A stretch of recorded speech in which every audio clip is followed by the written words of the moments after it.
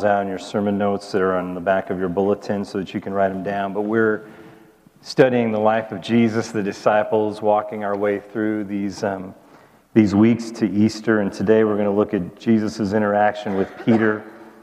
And we're going to look at the red letters of this story. That's what we're in the series, as you see on the front of your bulletin, Red Letter Day. Looking at what Jesus said not just a long time ago, but he talks to us today. We're his followers today. This wasn't written for someone else 2,000 years ago. It was written for you. And so we're going to be equipped to follow, and we're going to look at it today. And we're going to look at Mark chapter 1, beginning at verse 31. And we're going to look at the story that we watched just here on the screen. So good to have the Collins family with us from Rantoul, Illinois. They're going to be at the Ascension Convention in a couple weeks. Their daughter's coming to the Bible college, so it's always good to have friends with us, and again, welcome. We're glad that you're here. But let's look at our verses for our sermon tonight. In Mark chapter 8, beginning of verse 31, he then began to teach them that the Son of Man must suffer many things and be rejected by the elders, the chief priests, and the teachers of the law, and that he must be killed and after 3 days rise again. He spoke plainly about this, and Peter took him aside and began to rebuke him. But when Jesus turned and looked at his disciples, he rebuked Peter. "Get behind me, Satan," he said.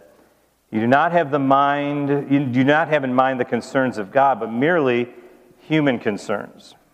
Then he called the crowd to him, and along with his disciples, and said, "Whoever wants to be my disciple must deny themselves, take up their cross, and follow me.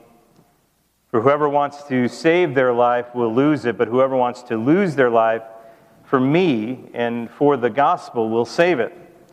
What good is it for someone to gain the whole world yet forfeit their soul?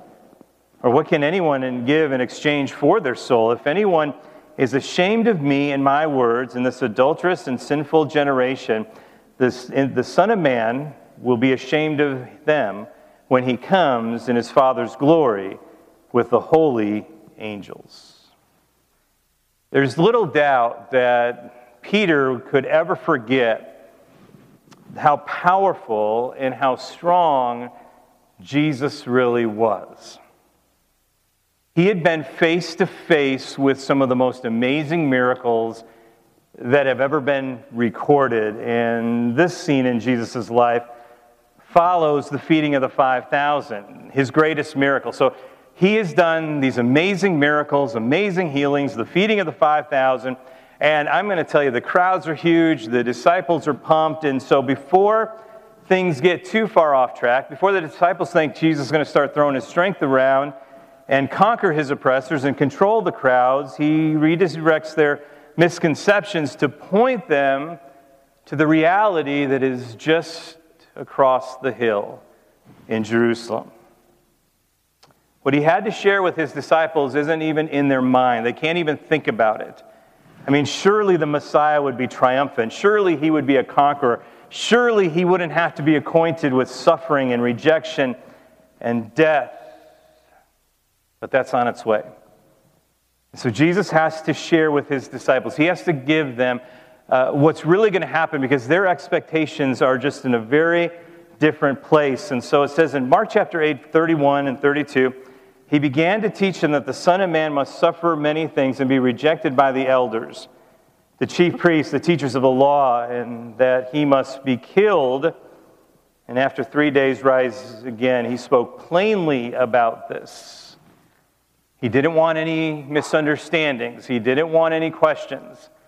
He spoke plainly. It's not a riddle. It is not a parable. They will not leave this conversation scratching their head. He says, no, I'm going to have to suffer. I'm going to have to be rejected. I'm going to have to die. I will raise in 3 days, but I have to go through these very difficult things.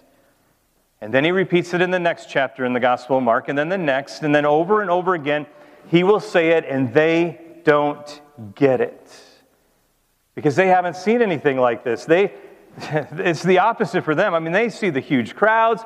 They see everybody loving his teaching. They see all the miracles. They see the lives that are changing. They like, Jesus, you are a rock star. This is never going to happen. You're even calling yourself the Son of Man. I mean, do you realize what that is? He calls himself that 81 times in the Scripture, and just so a reference, so you know what Jesus means when he says Son of Man, he talks about it from Daniel chapter 7, 13 and 14. This is a prophetic vision that Daniel has about the Messiah, and here it is. It's this in Daniel chapter 7. In my vision at night I looked, and there before me was one like the Son of Man. Coming in the clouds of heaven, he approached the Ancient of Days and was led into his presence. He was given authority, glory, and sovereign power. All nations and people of every language worshipped him.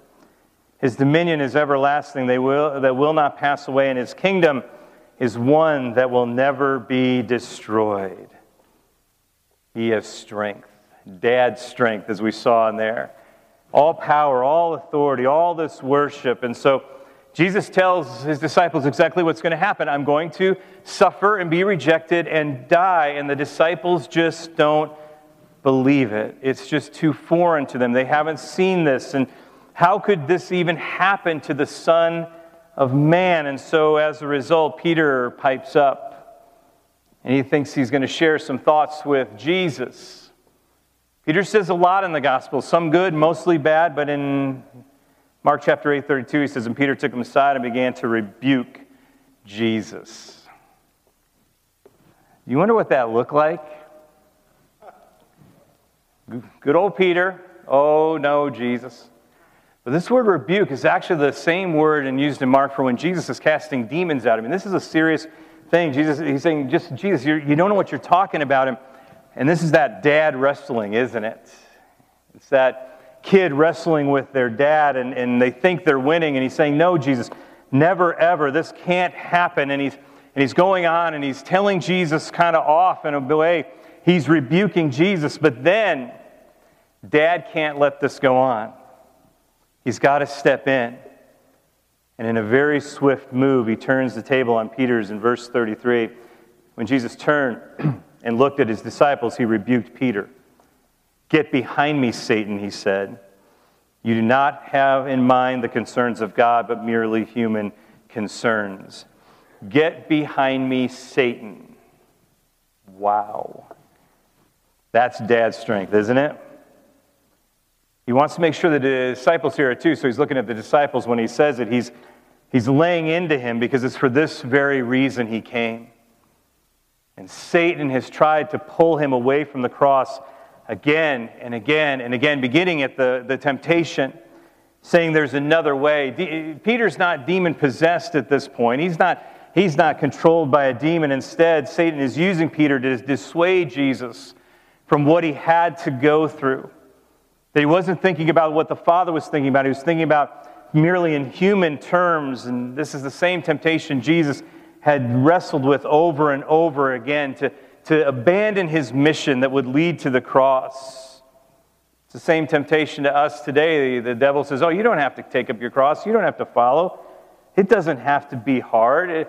The devil's always trying to get us off the things of heaven and onto the things of earth. And Peter at this moment felt the weight of Jesus' strength.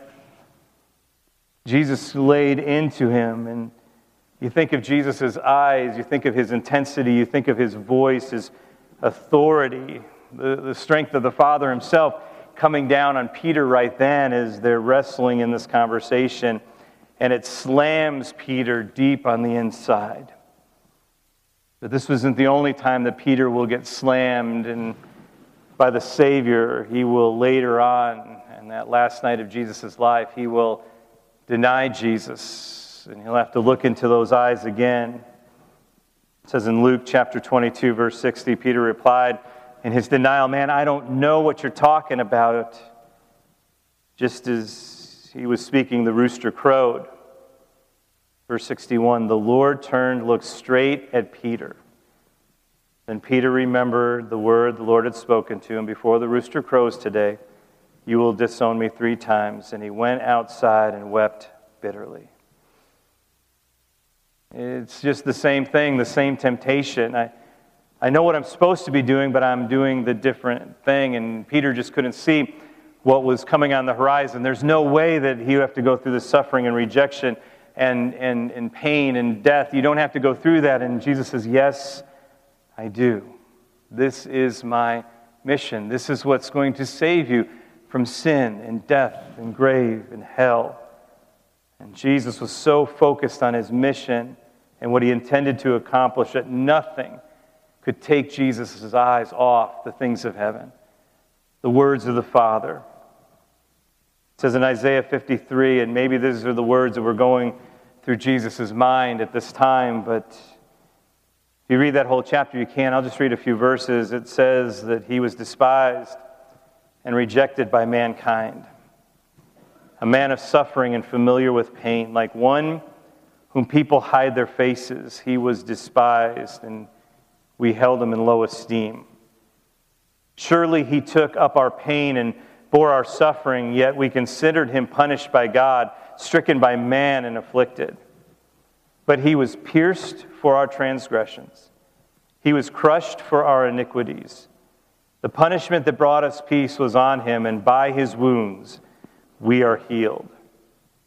We all like sheep have gone astray. Each of us turned to our own way, and the Lord has laid on him the iniquity of us all. Jumping down to verse 10. Yet it was the Lord's will to crush him and cause him to suffer his life, an offering for our sin. Thousands of years before in the prophets saying, no, this is what needs to take place. There will be pain and rejection and suffering and death. This is God's plan. And Jesus knew that it needed to be done, and it needed to be done for you and for me. Jesus wasn't coming in strength and power to throw everybody else out and install the disciples as leaders. He was there for everybody. He was there to save the world. He was there for you and for me. And so he continues his teaching. He continues his words in red because it's not over. It's not just telling Peter off. He's saying, no, I want you to realize what it means to be my disciple. It's not just, hey, we got big crowds and great things are happening and isn't this wonderful? No, here's the truth of discipleship. It says, then he called the crowd to him along with his disciples and said in verse 34, whoever wants to be my disciple must deny themselves and take up their cross and follow me. Whoever wants to save their life will lose it. But whoever loses their life for me and for the gospel will save it. What good is it for someone to gain the whole world yet forfeit their soul? Or what can anyone give in exchange for their soul? If anyone is ashamed of me and my words in this adulterous and sinful generation, the Son of Man will be ashamed of them and when he comes in the Father's glory with the holy angels. Jesus shares with us the requirement for following him. The requirement of being a Christian, being a disciple, however you want to label yourself, a follower. These are 3 things you have to do. He says, this is what you have to do for discipleship. The 3 requirements are simple. Number 1, deny yourself. Pick up your cross and follow me. Those are the 3. It's just that simple. See, this is so far beyond, well, I want to be good, I want to be nice, I don't want to sin anymore. No, Jesus is calling us to lay down our lives. He's calling us to lay down our lives and to deny ourselves. I think that is one of the biggest issues in our world today, is no one wants to deny themselves. And he's saying, I want you to lay down your life, deny yourself, and submit to the power and authority of the Heavenly Father. And that's what Jesus did his entire life. That's what Jesus did. He submitted to the authority of the Father. Jesus says, I never said one thing or did one thing out of step with what the Father told me to do. And he's saying, that's what I'm calling you to do. I'm calling you to lay down your life, to deny yourself, and to pick up your cross. That's powerful, to pick up your cross and follow me. This idea of picking up our cross, and it's been so kind of changed over the years that it's this irritation in my life, or this disruption in my life, this hard thing that I have to go through. That's taking up my cross. But that's not what Jesus is talking about. He's talking about laying down your life. He's talking about a death. We are called to be born again. That's how we come into God's family. We're born again, born anew, not by human parents, but born of God into His family. And so we have that birthing process, but you can't be born again until you die first. And that's why Jesus came. He came to teach us, to show us. That's the reason, the purpose, that we would keep our eyes on the heavenly vision and not the earthly vision. That we would not do what we want to do, but we would do what He wants to do. And I want to tell you, it's just too hard to do it on our own. You can't carry your cross without Dad's strength, without Him supernaturally giving you the strength to carry your cross. But that's what's so beautiful. You are trading in your small life for abundant life in Him, for His strength to be at work inside of you. We shouldn't be surprised when we have to go through suffering, when we're rejected. We shouldn't be surprised at the death that needs to take place when we align ourselves with God. But what ultimately happens, and this is what's leading us to Easter, is that those who put their faith, hope, and trust in Jesus, no matter what they experience here in this life, the pain, the rejection, the death, they will experience resurrection on the final day. That is where our hope is. That death and laying our lives down for Christ actually leads to His resurrection power in our lives. That Dad's strength in our lives, that gift from the Father who knows how to conquer everything, including the grave. It says in Colossians chapter 3, verse 1 and 2, and this is what I want us to think about as we come to a conclusion here. Is Paul talking to the Colossians saying, "Since then you have been raised with Christ, set your hearts on things above, where Christ is seated at the right hand of God. Set your mind on things above, not on earthly things." It's time for us to start thinking what God wants us to think about. We start doing what God has asked us to do. That we can live in the weakness of our ordinary life, in the weakness of our sin, or we can live in Dad's strength. We can live in His strength. And I know that's what He's calling us to do. My kids are getting older and bigger and stronger, and now a couple of them are bigger than I am. And so those days of wrestling my boys is coming to a conclusion. Although if you talk to them, tell them I can still whip them, because they at least think that. But you know, when you're wrestling with Dad and you think you're winning and Dad can turn it like that, you know what's beautiful about Dad's strength? There were some times when my guys were little and we were wrestling, and I would just, you kind of throw the hammer down and then you get them. Is you get to that point where you don't let them go. You just grab them and you hold them, and it's no longer wrestling now. It's just, I love you and I'm showing you I'm never going to let you go. That you are safe with me. In my strength, you are safe with me.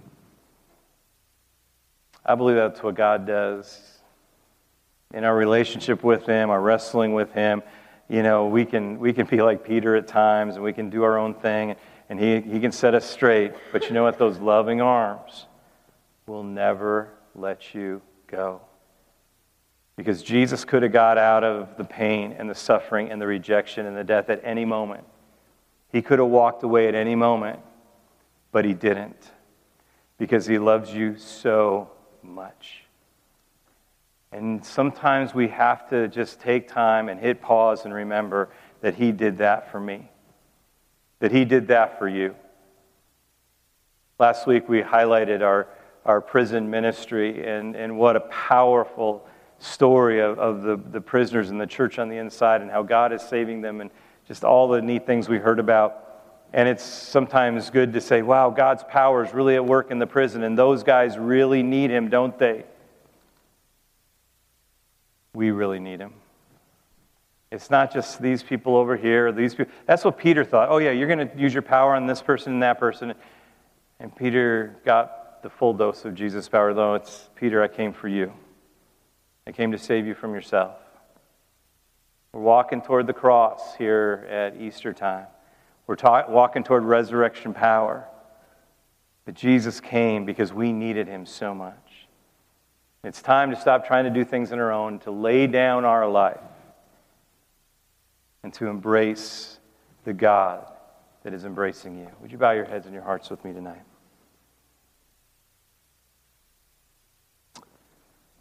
I want us to pray together just quietly before we go. But just with your head bowed and your eyes closed. I don't know. Could we sing "All for You"? I don't know if that's even possible or not. But if we could do that, that'd be great. Just as you were singing it earlier, I felt the Spirit just say to do that. So we're gonna do that. But I just want to pray with you first before we worship the Lord together tonight. And I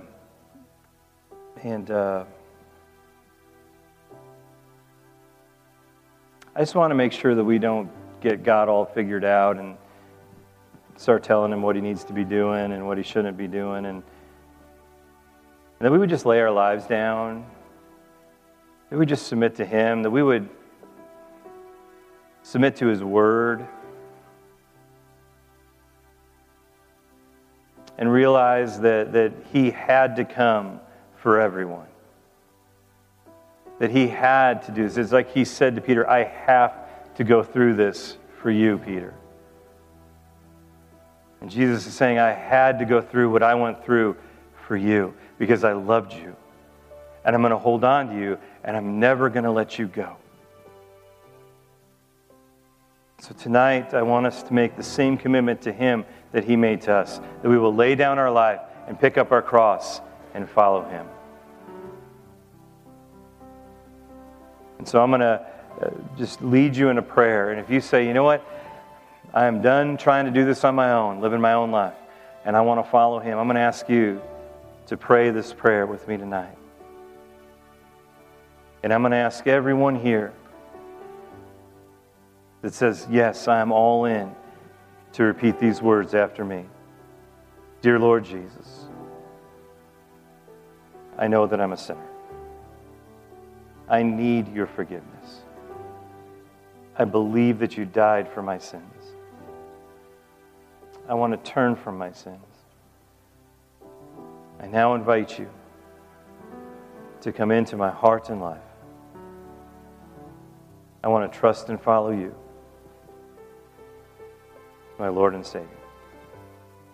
In Jesus' name. Let me pray for you tonight. Lord, we receive your word. Lord, as we prepare our hearts for what's coming on Palm Sunday and Good Friday and Easter, as we prepare our hearts, we listen to your words and read tonight to deny ourselves, to pick up our cross, and to follow you. And so, Lord, tonight we do that, and we choose to do that because you chose to do it for us. We love you tonight. And now we stand and worship you. Pray this in Jesus' name. Amen. Amen. Would you stand with me as we worship the Lord together?